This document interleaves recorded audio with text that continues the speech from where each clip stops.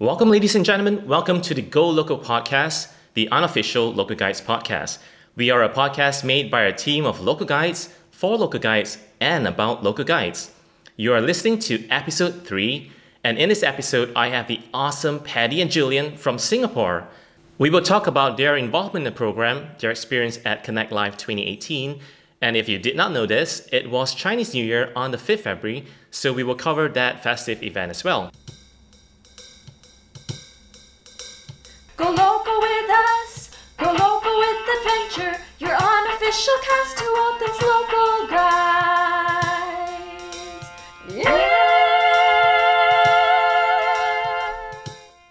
Welcome back. To start off the episode, let's dive straight into the announcements.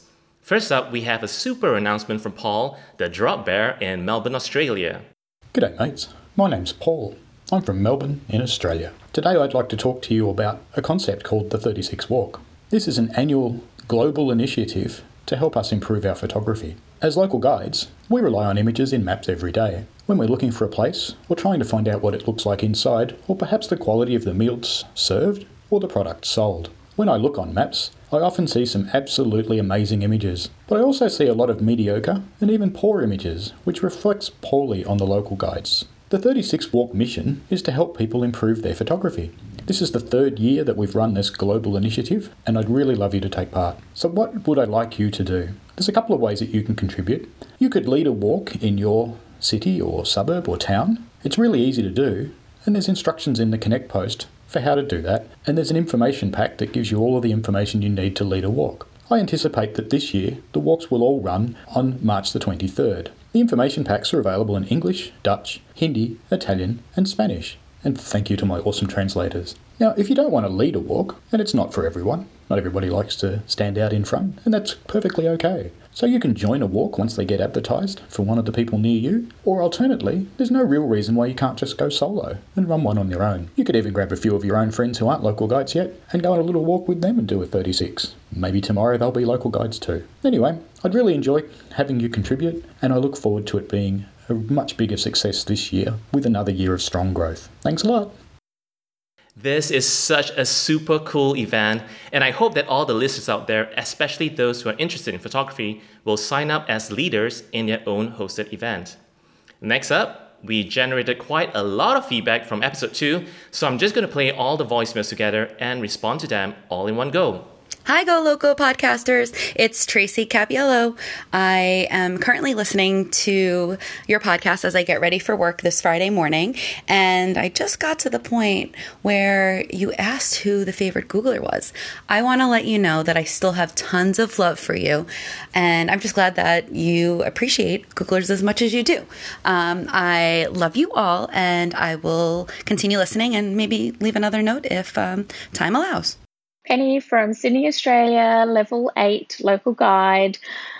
That was awesome, guys. Vandana, your interview was amazing. You are an inspiration to all of us. I've only started traveling on my own in the last couple of years. I've traveled my whole life, but with my husband my whole life, or my children. And a couple of years ago, I thought, you know what, I'm going to do it on my own and see if I can do it. And it was pretty scary getting on that plane for the first time on my own, but very exhilarating and addictive. So I might come and see you in India one day. That was some really awesome advice and helpful hints about traveling alone through Europe, Vandana. And your tips, Adrian, were excellent about looking at your phone at the hotel rather than while you're walking around, because I guess you miss what you're looking at, really. I've traveled throughout my whole life and backpacked through Europe when I was younger, and remember holding an actual physical map back then. And think, you know, times have changed now. I'm constantly relying on my phone and Google Maps these days. I don't know what I prefer, but I do like both. Great advice. Thanks again. Thank you so much for bringing awareness to Emeka's accessibility program. We're happy you guys are talking about it. Thank you again.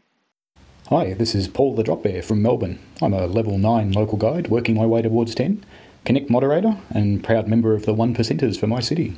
I was really surprised to hear my name in the podcast this morning. Thanks to Linnea and Vandana for the warm fuzzy feelings. Hugs back to you both. Hearing my friends' voices in each episode is so awesome. I'm really enjoying the podcast, and I loved hearing about Vandana's travels this time around. It's really interesting to hear about the solo traveller. Some of those experiences I share, but some are quite different. Keep up the great podcast, guys. I'm really looking forward to the future episodes. And as to Linnea's request, well, you never know what's around the corner, do you? Bye. Thanks ever so much for all your voicemails. That was super awesome to hear from Tracy. I'm so glad that she's listening to the podcast and enjoying it. And yes, we have so much love for YouTube and all the other Googlers out there working so hard on local guides and maps.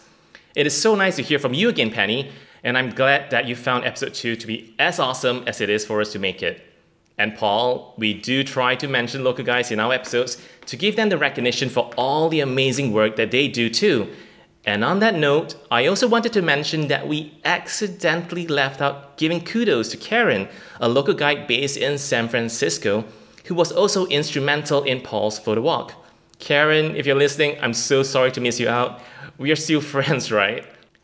And just to end this segment, a reminder to all our listeners that if you have an exciting event or project that you are organizing and want to promote on our podcast, or maybe you have a feedback on any of our episodes, feel free to send us a voicemail to our Gmail address.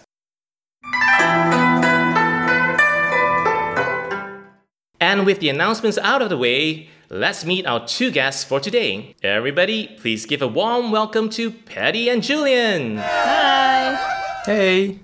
Why don't you start off by telling us something interesting about yourselves? Right, I'm gonna start. I'm Julian here. I'm a level 10 local guide. One of those people who don't have a life and is too obsessed with Google Maps. My life and hobby is Google Maps. Okay, just kidding. I'm a tech guy who I love playing with computers. I love cameras. I switch between DSLRs, micro four thirds cameras, 360 cameras, pixel cameras, and all that. Local guides wise, I was the moderator for the Singapore Google Plus community, which is, as you know, shutting down. So I hope I can still contact people via Connect or Twitter groups. I had a good fortune of attending Connect Live in both 2017 and 2018. In fact, 2017 was when I first got to know Adrian, right, at the hilarious spur of the moment invite to that ice cream museum. Petty here. I guess I'm next. Like I mentioned in episode 1, for those who haven't listened to it, please go listen to it. I'm in level 8, and apart from my day job, I'm very much into musicals. So I do singing and acting, a little bit of dance as well. I attended the 2018 Connect Live event where I got to meet all the new local guides friends that Julian had talked about the previous year. Like this Malaysian guy living in Manchester who likes chili crab. I have no idea who you guys are talking about there. Hey, did you use the sauce? No, because I haven't found crabs yet. Oh, darn. I know it sounds really silly, but I need to go to a fishmonger. Okay. It's not that easy to find. I don't even know what type of crabs to get. And I don't even know how to process them. Like, how do you cook crabs? Just get them to do it for you. Like, chop it up. Like, True. pre-chop. But wouldn't the insides all, like, fall out? Anyway. I don't know. I don't think so. You cook it chopped up anyway. Yes, definitely, yeah, because you need to get the sauce inside, so... We are only, like, a few minutes into the podcast and we're already talking about food. Yeah! It's an Asian thing, I think. So. Yeah, I think so. Yeah. So you guys are our first local guides couple that we are featuring on the podcast. Maybe one day we'll get a full family, mom, dad, kids, grandparents, cousins, and all that. But, for now we have the 2 of you. What was it like going to Connect Live as a couple, meeting 149 other local guides and countless Googlers, and essentially nobody knew you 2 were married to each other? How did you all miss our wedding rings? We thought you saw them. Awkward. What? Well, so surprised? We might have seen the rings, but I mean, like, we didn't know you were married to each other, so I guess, Right. yeah, it was kind of... Okay. I don't know. Right. Now, first and foremost, we are both excellent local guides that stand on our own merit. And we got selected for Connect Live independently, right? So they didn't know as well. But yes, so we are married. We have been together a very long time, way before Local Guides program, but we have also loved Google Maps for a long time too. Sorry we never told you, but I guess it never came up. Yeah, so it's sort of irrelevant, and I guess it wasn't really a thing for us, so we didn't really feel the need to mention it explicitly. Yeah, we attend lots of Local Guides events and meetups together. We're both huge fans of Google and Google Maps in our own different ways. So even when you look at our reviews, our styles are very different and the things we write about are different. Yeah. Are you sure you guys are married? Yeah, I mean, like, Totally. yeah, you guys do different Yeah, things. we are definitely married. No, but you're absolutely right. It doesn't matter if you're married to each other, and as you said, each application is judged on its own merits anyway. And yeah, I guess it's just kind of funny that none of us noticed it or clicked on it. I did not know at all for sure, and I think, well, I could see that you guys were close, but then Singapore is pretty small, so I just assumed that you just knew each other from meetups. Yeah. I think someone said to me at Connect Live, "Oh, there's another guy from Singapore too. Like, do you know each other?" And I just said yes. Yeah. Might have been you, but I can't remember. Yeah, it could have been me. I have no idea. Speaking of Singapore, I don't know how much our listeners know about your country, so why don't you guys give us the tourism sales pitch? Okay, so yes, we live in Singapore. We are Singaporeans. Singapore is an island city with 5.6 million people right now residing within a 50 by 27 kilometer landmass. So, pretty small space. We've got a really, really high population density. Most of us live in high-rise apartment buildings. We've got a pretty diverse native population made up of mainly Chinese, Malays, Indians, and a smaller proportion of Eurasians. Eurasians are... They are people with European and Asian ancestry, so it came out of the British colonizing regions of Asia. So a lot of the Eurasians that we have in Singapore, they are actually from British Indian descent. Ah, right, okay. Because I heard the term, but I did not know anything about it until I actually been to Singapore. And what's the racial breakdown like? We've got like 75% Chinese, 15% Malays, 7% Indians, and a few other smaller groups. The interesting thing, though, is that Singapore, even though it's racially and geographically, we are very Asian, but our culture and environment is also very, very Western influence. Like how almost everyone speaks English, and that's the common language you get around, actually. We have neighborhoods that, well, some part of maybe like a first world skyscraper city, but we also have like cultural heritage areas from each ethnic group. So there's Malay areas, there's Indian areas and stuff like that. So there's a lot of variety that you can experience, see, and eat. Yeah, well, speaking of English, you can imagine how a diverse environment like this affects the evolution of English in our country. We've developed something we call Singlish, which is Singapore English. There is a specific intonation, and there are keywords that are used in Singlish, as well as a mishmash of other languages mixed into the sentences. So it's really common to hear someone in Singapore begin the first part of their sentence in English, then switch halfway to use one of a few Chinese dialects or even Malay words, and then end off in English again. So I'm Malaysian, and we have our equivalent called Manglish. Yeah, I had and no yes, idea about Manglish. Manglish does not sound great. It's not marketable at all. Whereas Singlish sounds okay. So I know what Singlish is all about, and I think the best way to explain this would actually be to give some examples. I can think of two very common words or expressions, so help me out here by explaining them. So the first expression is walau. That's W-A-H-L-A-U. Yeah. Yeah. So walao is an exclamation that means something like, "Oh my god, how can you do this?" And the second word is Bojio. That's B-O-J-I-O. It's a Hokkien word, if I'm not mistaken, and Hokkien is a Chinese dialect. Yeah. Yeah. Bojo is a very, very useful word. It's a friendly way of saying, "Why didn't you invite me?" Yeah, so if you're using these words in a sentence, it'd be something along the lines, I guess to give context, if your friends all went for hot pot and didn't invite you, you'd say, "Walao eh, you're Bojio, don't friend you already." Which basically means, what the heck? Why didn't you invite me? I'm unfriending you. So it's not just all about the famous la that we always hear people associate with this English language. Do you find that Singlish is a very hugely dramatized version of speaking? Is certain parts. You could say that because it has a lot of roots in the Hokkien language, Yeah. which is much more expressive than English or Standard Yeah. Chinese, maybe. It is a very fascinating way of speaking, I guess. But not every Singaporean speak like that, right? I mean, or is it? I don't know. Most, actually. So there are variations and there's different degrees of how much Singlish we use. But most of us have the similar intonation. But you guys can switch it in and out, right? Like Patty doesn't speak with Singlish accent or way at the moment. Julian has a slight Asian accent. Yeah. I'm able to switch it off. Yeah, we switch around a bit. Yeah. In fact, both of us are not that strongly it's not. English influenced all the time compared to some others. Yeah, but it also depends on the company that I'm with. So if I'm hanging out with friends who are very heavily Singlish speaking, then I tend to switch over to speak like that. It's more familiar, right? It's not from a formal setting. Yes. Yeah. That's true. It'll be so funny to see someone do a presentation at work and speak in a Singlish way. No, but that's the thing, right? It's so common that it happens. It's pretty funny. and there you have it, folks. That's Singlish.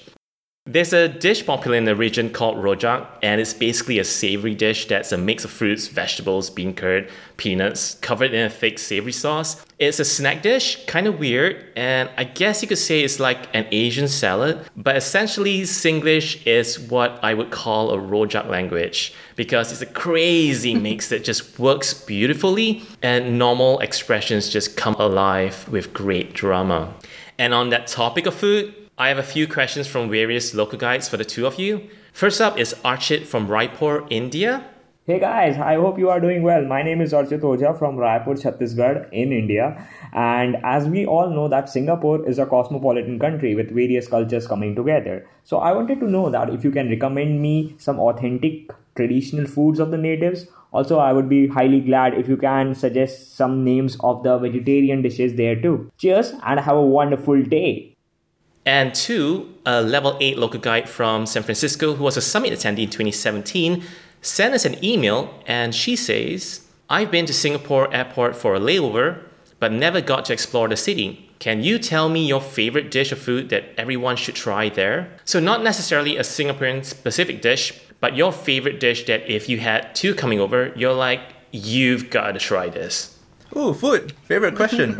Are we going to spend 1 hour talking about food? Because we can. Yep. Okay, firstly, one of the most common ones that people hear about is, of course, chili crab, which is really special, right? I secretly like the sauce and the bread buns way more than the crab itself. I actually personally prefer the black pepper crab though. It's less sweet and sometimes spicier. Secondly, one great noodle dish is curry laksa, which is a super sinful coconut milk-based broth with clams, prawns, and so much stuff, I don't know how to cook it. Third, the weather is hot here. Have some dessert. I'm going to be a bit adventurous and recommend durian ice kacang, which is a special mix of the infamous durian fruit on top of a shaved ice dessert. Bet you didn't know about this. If you can't take the smell of durian, don't worry. You can always just get regular ice kacang, which is very refreshing on its own. It's not just ice. It's got syrups, condensed milk, jellies, and red bean hiding underneath all of it. It's a very colorful dessert and it's delicious. Fourth, actually, regarding vegetarian food, there isn't much authentic Singaporean vegetarian food or restaurants here. Most of them are Indian vegetarian, hailing from India, of course, or Chinese vegetarian, hailing from China. You can let whatever shop or restaurant know to leave out meat for certain dishes that you order, and most shops are pretty okay with it. Here's one more. So there is a snack or supper food that I think it's great. So it's traditional style bean curd and soya milk, which is really good. Make sure you get the traditional style ones and not those ridiculous modern fancy jelly types, which is weird and I hate those. Yeah, those aren't as delicious. So are the traditional ones, if I remember correctly, they're just cooked in this pot as opposed to like commercially made in a carton box thing? Is that what you're referring to? No, okay, so recently, I think within the past 10 years, they developed another type of bean curd. Oh, like okay. Tofu fa, which is more of a custard. So it's actually kind of like a milky custard instead of soybean curd. And it was very trendy for a couple years. A lot of people, they're like, oh, this is a new like tau hui, but like we don't like it. We couldn't appreciate it. We still like the original traditional one. Oh, we got food snobs here. Food snobs. Oh, totally. You know it. Yep. We next have a question from our Paul in Melbourne, Australia. Hi, I've got a question for our lovely Singaporeans. Last time I was in Singapore was in the mid-90s, I think, and I was a bit underwhelmed by the food until I found the big market, where I found chili crab and I was happy. was wondering what other places would you recommend for local foods? Not the kind of things a Westerner would normally get to experience. Thanks. Okay, you go. Don't eat anything that they're recommending on The Bachelor. Wait, wait. what is The Bachelor? Because I just don't watch TV. The Bachelor is an American TV show. Yeah, What- so what I, kind of I TV think show is it it? was in the news recently because they came to Singapore to film an episode. Okay. And then they were trying out some weird local food and then complaining about it, which was really Yeah. rude and weird. Yeah, The So- Bachelor is this kind of It's just what kind reality of, TV Oh yeah, shows, The Bachelor is a reality TV show from the US. It's a dating thing, right? Because like the Bachelor's trying to find his wife. Yeah, or- it's a dating thing. So they're pretty rude when they came here and like dissed up our food. Crikey. So yeah. You got upset with it. They probably went to the wrong place anyway. Okay, so back to Paul's question. It depends on what you like. There is this place called East Coast Lagoon Food Village, and if you want to go to one single place with the biggest variety of good local food, this is one of them. There are a couple more, but we like this one because it's right by the beach and it's really nice and breezy, and you eat facing the sea. They do satay, which is marinated meat on a stick served with a delicious peanut sauce. They have shops that also do chili or pepper crabs and other various forms of fresh seafood. Another favorite is this thing called sambal stingray. It is grilled stingray with a very tasty spicy sauce. And we also love our marinated barbecued chicken wings, served piping hot, sprinkled with lime, and dipped in the dedicated chili sauce. And my tip or advice, I guess, is also to try Peranakan food. It's quite a unique Yes. cuisine kind of thing. It's a Chinese heritage but mixed with Malay influences. So it's got a really odd but very, very unique sense of cooking style to it. But it's also not very commonly available, right? You have to go like to seek it out. Like you have to go to like specific restaurants to find the Peranakan food. Yeah, you have to go to specific restaurants, and a lot of the dishes take a lot of effort to make, so that also gets reflected in the price. Yes, that's So, true. Peranakan food is not cheap. Yeah, that is so But it is pretty worth it. There's a place called Kim Ju Guan that's also in the east side of Singapore. They do pretty good Peranakan food. And if you're okay for going with a bit of an upscale fusion Peranakan, there's another place called Violet Un. I think they have 2 branches of that, or 3 branches. Gosh. This talking about food this is really making me hungry at the moment. And I think because of our time zone differences, I haven't had my breakfast yet, and you guys haven't had your dinner yet. So we're really at the wrong time here to talk about it. Sorry. So okay, back to Singapore. It's a very modern city. Loads of skyscrapers in the center, very modern facilities, buildings, all that stuff. Everything seems very fast moving. People walk fast, people talk fast. Escalator also move very fast. It is the financial center for Southeast Asia. I know not everyone is rich, but there's a lot of wealth there. I like it, but I also feel that it's too organized, too well structured. And I know it sounds like a silly criticism, saying you guys are too perfect. It feels quite sterile sometimes.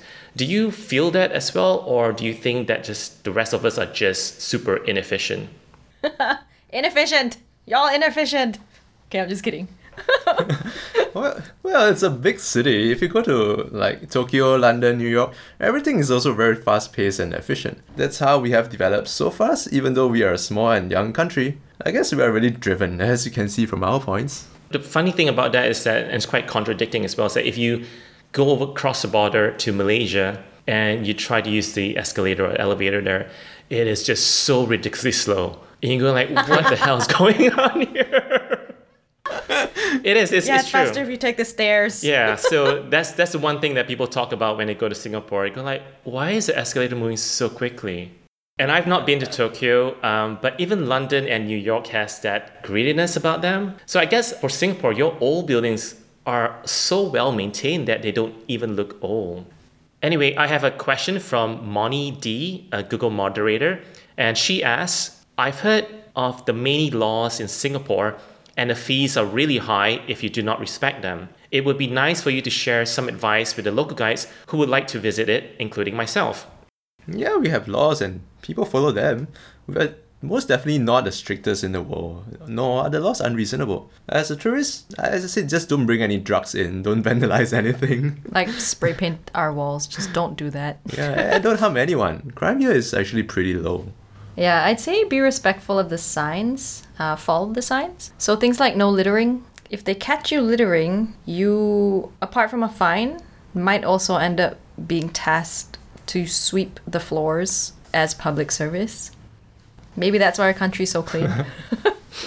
They have banned the sale of gum out here from more than 20 years ago. It keeps our city cleaner that way. And we save time and money spent on scraping gum off public areas. You don't get gum stuck on your shoe. You can bring in gum if you're a tourist, but the maximum is 2 packets per person. Yeah, so you just can't buy gum here. Yeah. Do you guys miss gum? Or have you tried gum? It sounds really weird. Like, have you tried I've gum? tried it. Have we tried gum? I don't know. Yeah, that's why it sounds really weird. It's like, huh? Yeah. But it's We've so tried common. gum. Okay. But I guess it's not in. If you're not used to chewing gum, then it's like, oh, duh, we don't find it weird. We have lots of candy, don't worry. And durian ice kacang, I think. Yes. Oh, another thing. So recently they stopped selling alcohol after 10:30 p.m. in convenience stores and supermarkets. But if you're in a bar or restaurant, then you're still allowed to consume alcohol. The biggest thing is still really don't bring in any illegal drugs because it's the death penalty for that. Yeah, that's the really really strict one. So Yeah, that is. Can you drink alcohol on the streets? You know, like in America you can't drink alcohol on the streets, but UK you can. So in Singapore, can. Yeah, you can as long as it's before 10:30 p.m. Oh, okay. Right. So you could be like you could be walking on the Esplanade and in a promenade area, and you could be drinking alcohol there. Yeah, Oh, right. right. I think so. Yeah. Yeah. There's no one's gonna stop you. All right. Okay. No, because I'm not an alcohol drinker per se, so I wouldn't know that. Yeah. Well, yeah. Neither is Julian. As long as they don't stop us from eating or drinking, like normal food outside. Then It's not so common to see people like Yeah. drinking alcohol on the streets. It's always bubble tea. Yeah, it's more bubble tea. Oh well, you're not allowed to eat on our subway on the MRT. Ah, okay. But you can drink, right? You are No. not supposed to drink either. Oh, right. Okay. I think they do kind of close one eye if you're drinking just water, No, Yeah. better Like- not. I would say don't. but don't do it in front of any Oh, of the okay. Just the staff. public transport. I guess wherever you go, there's a lot of signs that tells you the do's and don'ts, Yes. right? Yeah. Right. Okay. Yeah. Well, hopefully, Moni D, that answers your question. And I could go on talking about Singapore a lot more, but we've got lots more to cover. So if you want to find out more about this wonderful city, you can follow their posts on localguidesconnect.com. And why not reach out to Julian and Patty with more questions whilst you are there?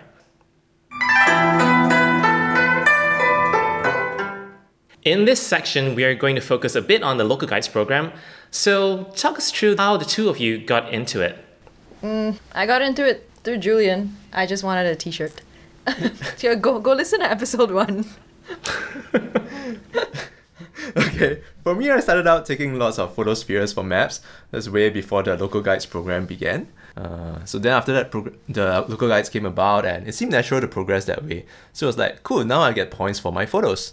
And I started doing more reviews as well. So I had already so many photos uploaded that once the Local Guides program started, I was immediately level 5. Right? And then within 2 months, I was hitting like 1 million photo views.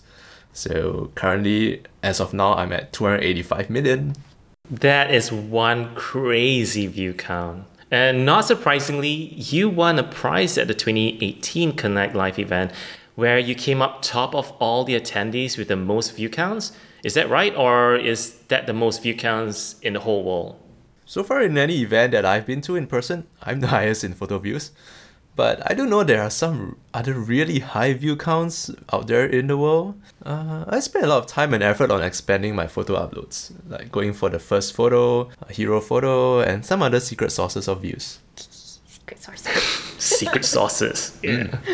I thought you meant like a chili sauce, like a secret sauce. Oh, you're still on Secret food? sauce. Just to clarify, the first photo is when you find a Google Map listing that does not have any photos attached, And a hero photo is the first photo that Google Maps will show when you search for a particular venue, because this would immediately count towards your view numbers. So besides being an avid photographer and someone who just wanted a t-shirt, what keeps you active in the program? Because it's fun. Yeah. No, actually, like I mentioned earlier and in some other Connect posts, obviously I hit the level cap really fast and I started focusing on photo views instead of levels. Yeah, so levels and points are a great way to track how much you have submitted, but photo view count has always held a special place in our hearts. Yeah. Right? For those who didn't go to Connect Live, you might like to know that the Googlers themselves also take note of their personal photo view counts. I think this is a very special number because it reflects our impact on other people. It makes me feel like, hey, so many people out there are seeing my contributions and it's helping them and making a difference. This is why I love this number so much. Yeah. I also like photo views because it's so unpredictable. Like, you can chase points all you want in this local guide program, but you can only control photo views so much. I've actually been looking at people's ratio of photos versus photo views lately, because like you can load 1,000 photos but only have like 3,000 photo views, or you could have loaded like 100 photos and have 1 million views. I was actually at a meetup yesterday and I was speaking to Tim, another local guide from Stockport, and we were looking at photo views. Hi, team. And his highest photo view, he was an attendee in 2017. So that's why Julian knows him. Right. And his highest photo with the most photo count was a very sloppy burger. It was not the most beautiful photo, but it was his highest. Yeah. And that's why it's really weird. It's like you have like the weirdest photo of all that you've taken, and that's the one with the highest count. I'm Exactly. like, why? Exactly. It's so funny. All the other photos that I spend time to like edit and make it look nice doesn't get it. I'm like, dude. Yeah. But yeah, that's just the way the cookie crumbles, I guess. Yeah, I could also spend an hour talking about this. Yes, definitely. Yeah. Next question then. What's the community scene like in Singapore? Oh, listen to episode 1. Wait, no, that's not relevant here.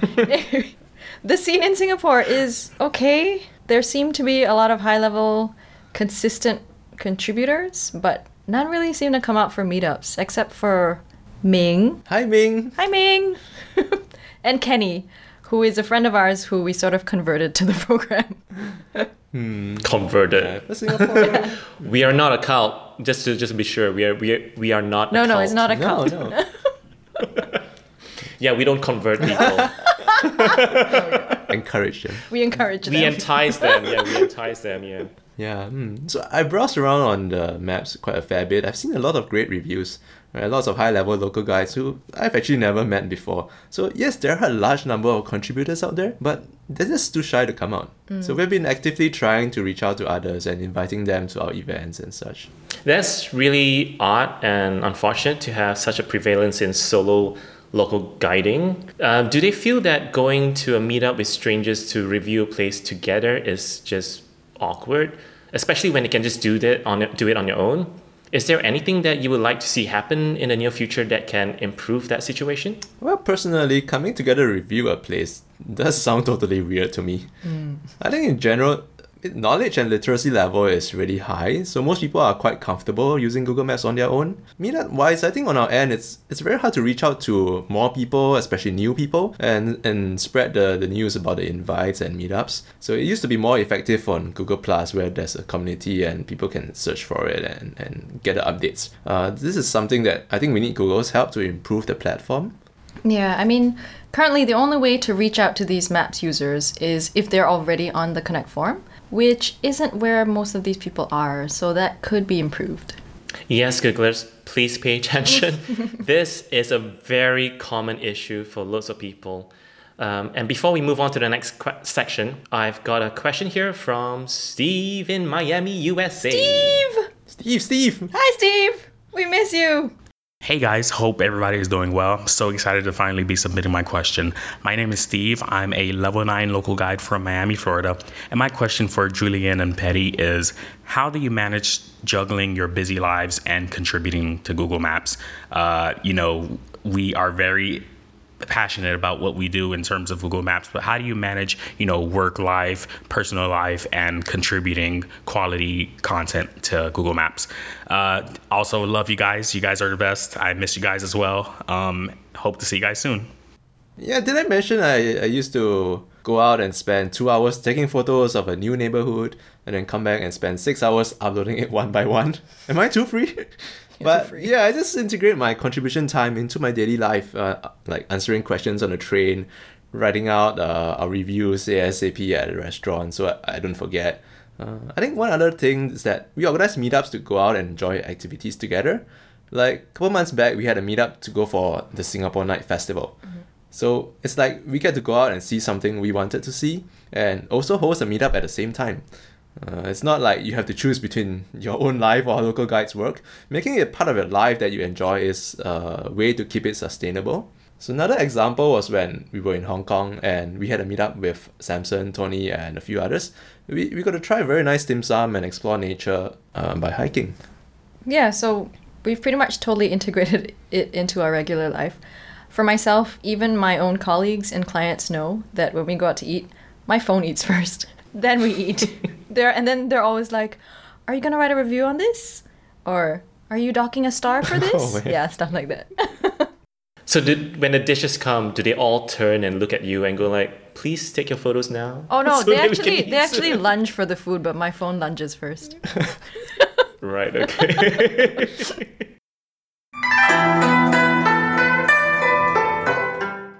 In this segment where we talk about Connect Live, my goal has always been about getting folks excited for this event by talking to guests about their experience and also getting listeners prepared to apply for Connect Live.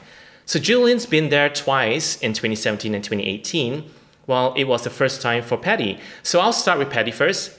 When you applied for it, did you even think you had a chance of getting selected? No, because I wasn't level 10. Actually, Julian had to bug me to do my video. Did he say you get another t-shirt? No, he didn't. He's just like, you might be able to go to San Francisco. I'm like, oh. Oh, okay, so that's better motivation than t-shirt. It's a pretty good motivation. And what was the experience for you? It was like a UN meeting. There were so many people from all over the world. There was so much to do and so much to see. Google really put together a very engaging few days for us. Thank you, Google. I personally was blown away by how much the staff from Google actually listened to us and the feedback that we had to give. I was also very reassured that there were a whole lot of other people who shared similar joys and gripes and opinions about maps and the local guide program. And it just made me feel less weird. And Julian, was it different for you as a returnee? There was a problem. It was hard trying to catch up with so many old friends, but also new people to talk to and make friends with. By the end of the 3 days, there were still people who I did not recognize and thought, was this person even at a conference? I think that's a common problem again for every attendee there. We really struggled to meet everyone. So besides eating and drinking and chatting to people, and then there's all these activities at the side that Google kind of put there for the shy ones so that they got something to do. It's just crazy. And how did 2018 compare to 2017? So during Connect, we have all these awesome sessions with various discussion topics, which have evolved and updated as the Local Guides program matured and grew in numbers from year to year. The Google team is always working hard on like how to improve the program, bringing it to more people, building on top of what works well, and finding new ways to leverage the massive amount of information that local guides have contributed. So I think this year we have that new Explore function in Google Maps, which has surfaced recommendations based on like categories and preferences, right? So lots of new things. There was also more time given like to talk to the Googlers about issues in this session called like Office Hours, which Patty really liked a lot. Yeah, I loved it. It was like one-to-one Google therapy session. I felt very understood. And I felt like, wow, these guys I'm talking to can actually maybe fix my maps problems. Yay! No, it was really nice to be able to talk directly to the people who wrote the code behind it. So, and then you can stare at them and go like, why are you not doing this? Yeah, I think we should really thank the engineering team for coming out, because I think they're not the community guys, so they're probably more shy and things, but it's really brave of them to step out and face the users. Yeah, like Alistair. Yes. Thanks, Alistair. Hi, Alistair. It was nice talking to you. Yeah, I was in a few sessions where there were people that was very, very passionate. And they were trying to convince Googlers like, you need to do it this way, this way. That's funny. Yeah, and the Googlers were like super tolerant and patient. I'm like, wow, it's like he's exuding like Zen. They give very good answers. Yeah. No, it was really nice to have those sessions. Yeah. And I have a question here from Tu again. This time she asks, as a summit attendee, can you share what things you did outside of the summit that future summit attendees should try to do when they are in the Bay Area? Everything is absolutely fun Yeah. when you're doing it together with your local guys friends. Anything from going to pubs, night photo walks, karaoke, food walks in Chinatown, visiting tech companies. If you can extend your stay, try to make a trip out to Yosemite. We had a great trip with our new friend Jens. Hi, Jens. Okay, so also go visit the NASA Museum, and there's an aviation history museum in the NASA compounds as well. This whole campus is right beside the Google campus, and it's got a bunch of amazing like old war veteran pilots who can talk to you and tell you stories about their time in the war. As a bonus, it's quite cool to actually drive into the NASA facility. So wait, you get the old veterans just milling about the compound They were in the area. Aviation History Museum. Okay, but they're meant to be there to tell you about the history. Yeah. Okay. So they're actually They work they there? worked. They're Yeah, kind they of like worked there. the tour guides in the Wow. museum. They'll Yeah. show you like, okay, these are the things that we used to have. Yeah, this is what the planes were like. Wow, that's amazing. We met an old pilot actually. Some of them are pilots, some of them were technicians. This guy, I think he was more than 90 years old, and he said he was still flying planes. We're like, wow. Wow, That's that amazing. is so inspirational. That's Yeah. crazy. Oh, that's definitely on my to-do list. Well, if I get to go there, Yeah, well, for whatever occasion this it year. is, but no, that sounds really great. I always like to talk to people and find out what their life story is. So that just really floats my boat. They're really kind to us. Like we went after I think there was only 15 minutes left of their opening hours. And then they still kind of gave us a really quick walkthrough of everything, very graciously. So one of the things that I hear most often is that folks are freaked out that they need to submit a video submission as part of the application process. Part of that worry comes down to the technical issues of not knowing how to make a good video, but also they just do not know how to sell themselves. Guess what? Paddy's performed on stage before in front of crowds of strangers, having to not only speak clearly, but to convey a narrative that is compelling and exciting. And then you have the other half, Julian, who by my observation is pretty techy and is wildly into photography. I hope that's right. Yeah. So between the three of us, we should be able to provide some really awesome tips on recording a video application. So I'll go first. My number one tip is get yourself organized and prepare a good script. Do not leave it to the last minute. In fact, I would highly suggest that you think about it now and start planning ahead. So why would you want to do that? Well, a script may possibly dictate where and when you should be doing your video recording. For instance, if you are into traveling, you may want to start recording short clips everywhere that you travel to so that you can combine them together to show this epic video of you visiting gazillions of places. Don't forget, this is your local guide story. You only have 1 minute for this video, so break it down. 10 seconds to introduce yourself, your name, your location, all that stuff. 20 seconds to talk about what drives you to do this. Is it because you like helping others and making good choices of where to go?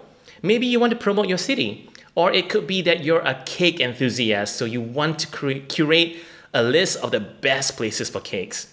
And then another 20 seconds to sell yourself. What makes you unique to stand out from the crowd? Why you? And then the last 10 seconds to wrap it all up, and that's your sales pitch. And that's my tip for the day. I am all about speaking clearly, so definitely speak clearly. I think they just want to get an idea of who you are and the kind of vibe you give. So be yourself. as long as you're a person open to, well, whatever they're gonna have us do at Connect and are willing to contribute and share, I think that's the kind of people that they're looking for. Connect with the people who you imagine are gonna be watching your video. So this is more for how to talk within your video. Talk to them and talk to your camera like they're a real person instead of some faceless panel of judges.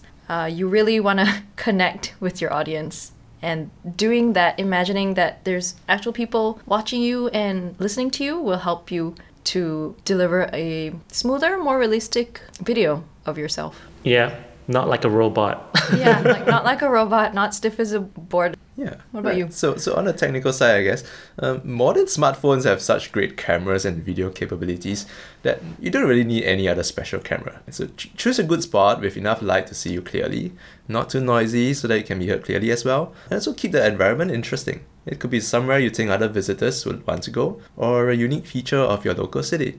In general, it's good to keep it fun, show your enthusiasm, and big smile. Hopefully you find these tips useful and handy, and we can't wait to see all the amazing videos that you can come up with. Be yourself as much as you can, don't worry too much, your inner beauty will shine through.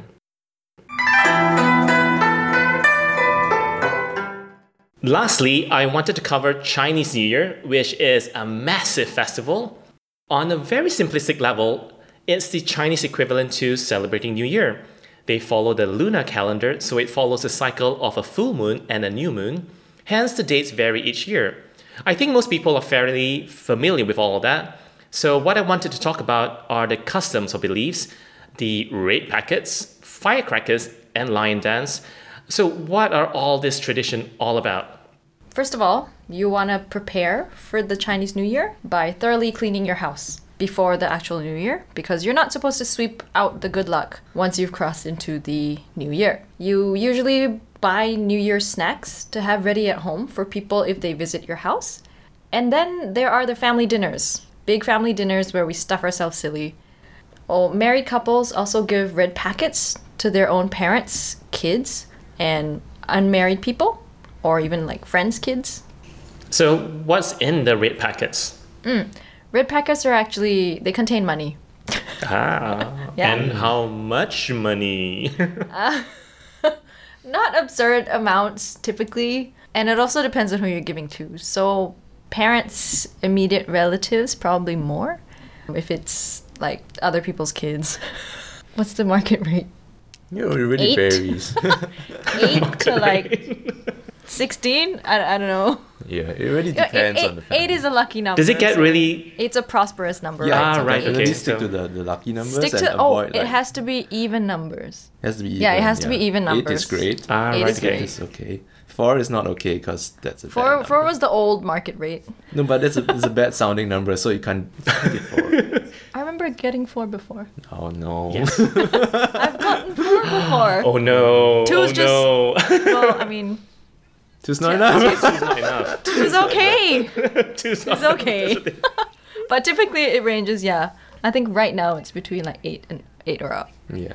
And you mentioned also about friends visiting. So I don't know whether people find this peculiar, but in Chinese New Year festival, there's a lot of like going around and visiting friends and family. So it's not just like you just celebrate on your own. It's very much a community Yeah, celebration totally. kind of thing. Like, so depending on the family and their own family tradition, the eve of Chinese New Year, you go back to the guy's house, so the male's house. So for us, I would be going to Julian's family's dinner on the eve. And then, So that's for the reunion dinner. yeah, that's called reunion which is dinner. a very important dinner. And then on the first day and second day of Chinese New Year, we basically go around visiting the other families, other relatives. Do you guys have an open house as well? As in, like, do people visit you, or how does that work? I guess for us, our families are arranged, such that first and second day, it's already preset at somebody's Yeah, house, at which is other people's Right. houses. so we just follow that tradition, and then these 2 days start off with like your immediate families, right? And then the official Chinese New Year period actually spans 15 days, Yeah. but we only have like 2 days of public holiday. So on the following days, you might arrange for your to visit your friends or colleagues, even if Yeah. you're close to them. So I think someone's coming over to our place. Yeah, I guess later so. on. Yeah. Yeah, we'll probably invite some people over. And those are all like really short visits, right? If I remember correctly. I mean, they're like you just go to see a friend's house and you wish them Happy New Year. You pass on the red packets or the gifts or things like that, and then you sit around chit chat for a while, and then you move on to the next house. Oh, and well, it also varies because typically a lot of people have so many people to visit, right? Right. You need to visit all your different relatives, all your different friends, so you can't stay too long. Okay. But on the other hand, if you have a group of close friends, you might spend like the whole night playing mahjong. Yeah.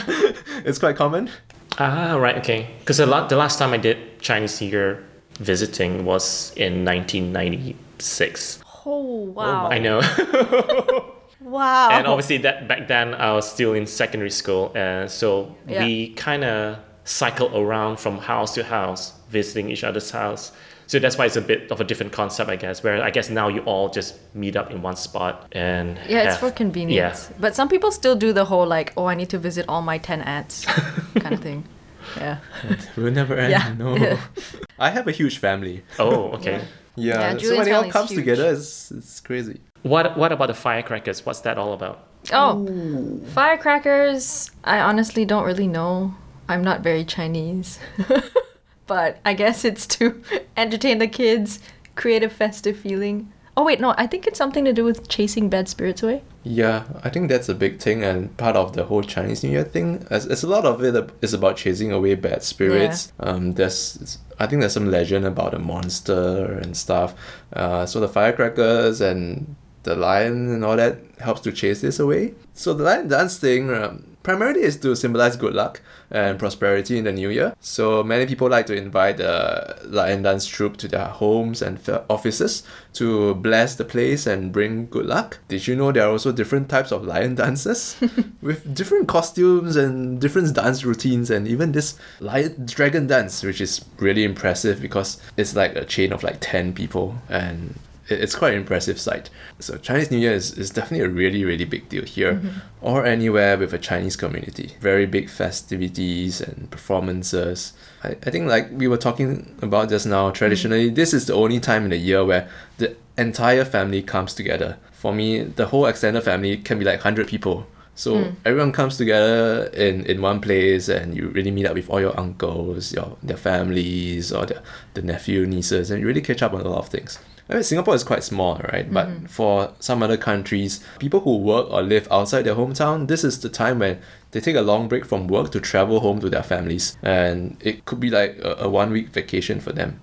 Right? I think this is the most important part of it, the family bonding and wishing well wishes for everyone into the new year.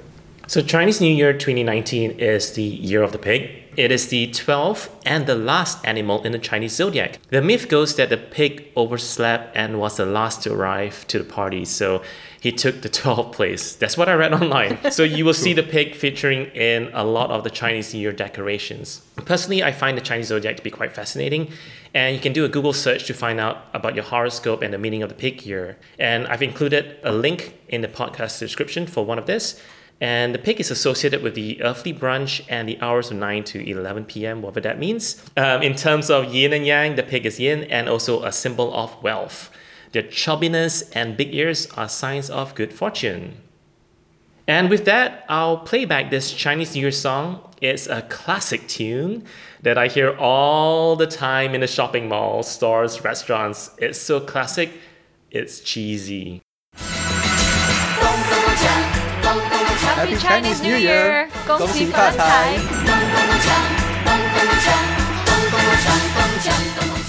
Yay! Yay!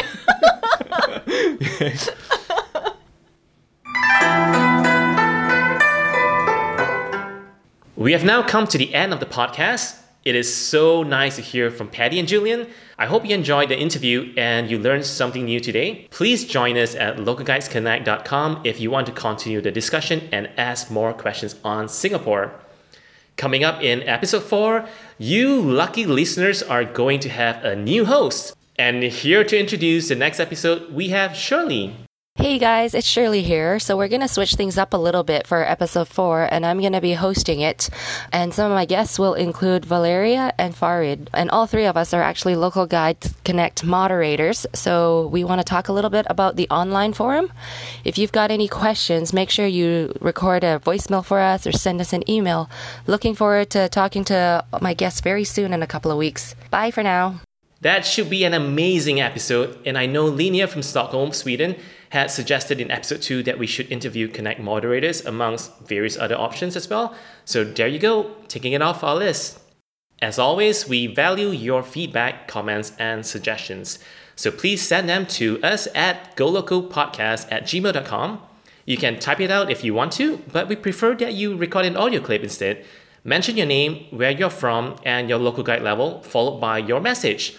And you might even get featured in future episodes. If you like what you're hearing, please subscribe and share the podcast to all your social networks. It would be great to get more exposure and also more feedback. From all of us here, let's guide! Go local with us. Go local with adventure. Go local with us. Go local with adventure. Your unofficial cast to all things local guide.